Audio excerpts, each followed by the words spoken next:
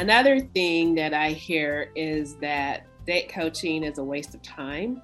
And I think I kind of alluded to it with my response earlier, but they feel that it's a waste of time. Why should I do it? And what do you usually tell clients, as far as letting them know that, no, it's not a waste of time. It's probably the best use of time ever in your life.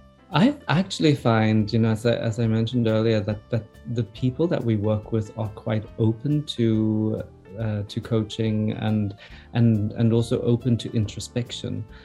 I do think that on the whole, Swedes are quite reflective, and and there's the value system here is of self independence and self-sufficiency and self-discovery.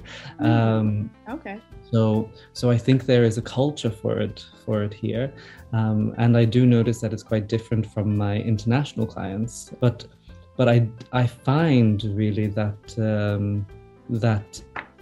in our process, because when people come from the very beginning, of course we are a matchmaking agency and we are coaching people along the way, that because it's so delicately intertwined in our process, that sometimes people don't even realize what we're doing until we're there, because we're having a matchmaking consultation, and the feedback that we often get is, oh wow, I didn't expect it to get this deep, or I didn't expect that we would get to this space. Thank you for holding a safe space for this conversation. So already in our matchmaking consultations, people are opening up and discovering things. So then they want to continue that along the way in the journey. We tend to include 4 coaching sessions in our matchmaking program as a minimum. And often these kind of come up in the process. So things come up in the process that we say, this thing here, when you went on this date, and that thing happened, what was that about? Can we come into the office to talk about that? Can we explore that? And they're like, yeah, I'd love to. And I think you get, I don't know if you found it, but I get more endeared and closer to my clients too, where, that is like, not only do they want to open up, but they appreciate it. And it seems like they feel that when they go back out there with their next date or whatever, that they feel more empowered. Yeah, absolutely. I think that people are in our process, they're discovering new things all the time.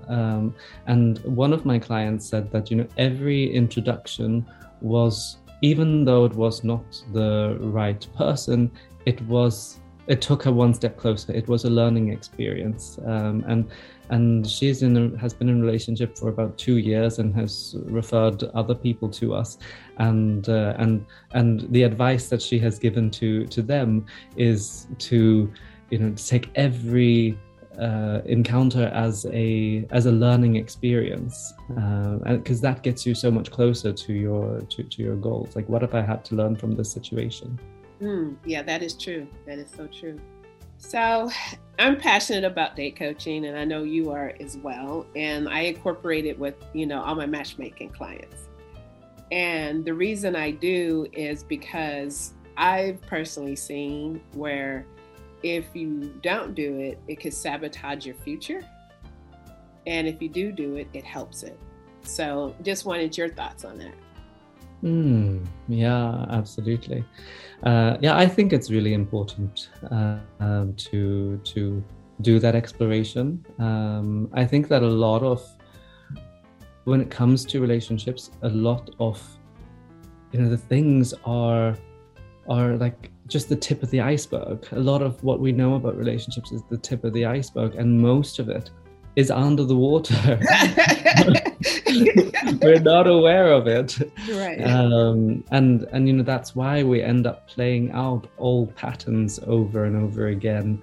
That's why attraction brings us to the wrong people sometimes. We're tricked by our attraction. It's there to teach us a lesson rather than be the right person.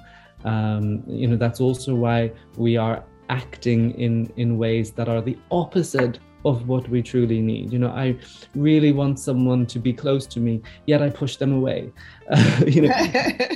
all of the answers to these is under the iceberg, and we can uncover them. And at our agency, we promote as I mentioned, we're very conscious about relationships, and we have 3 levels of consciousness in relationships. So the first, like the bottom level, is where you're reacting to things that are happening in the present based on old pain. So you have no idea what's under the iceberg. You're just kind of going along unconsciously. And the second level is where you're able to be more reflective. You can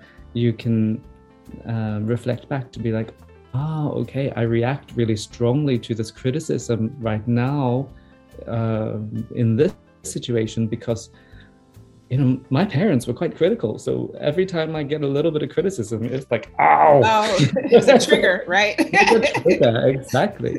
And then the third level is where you can be more consciously aware and then act in what is most helpful for the situation. And that means that you can, kind of take a step back and observe this, the situation that you're in right now from a bit of a distance, to be like, oh, okay, this person feels, has something going on, and they need to communicate this to me. And okay, I feel quite triggered by this situation right now. But what's going to be the most helpful for both of us is if we just take a moment, breathe, connect, and speak to each other on the right level. I hear you, I feel you. This is also a bit difficult for me. This is also a bit vulnerable for me. But I totally understand where you are. And that's connection. At that level, that is connection, it's depth, and that is the magic that people are looking for in relationships, and that's how we can get to the magic that we are looking for in relationships. Right. And I think how you were speaking of it, that what comes to mind is vulnerability, that we can start having that vulnerability with who we're wanting to be with. So totally kudos. I totally agree. Yeah, absolutely. Thank you.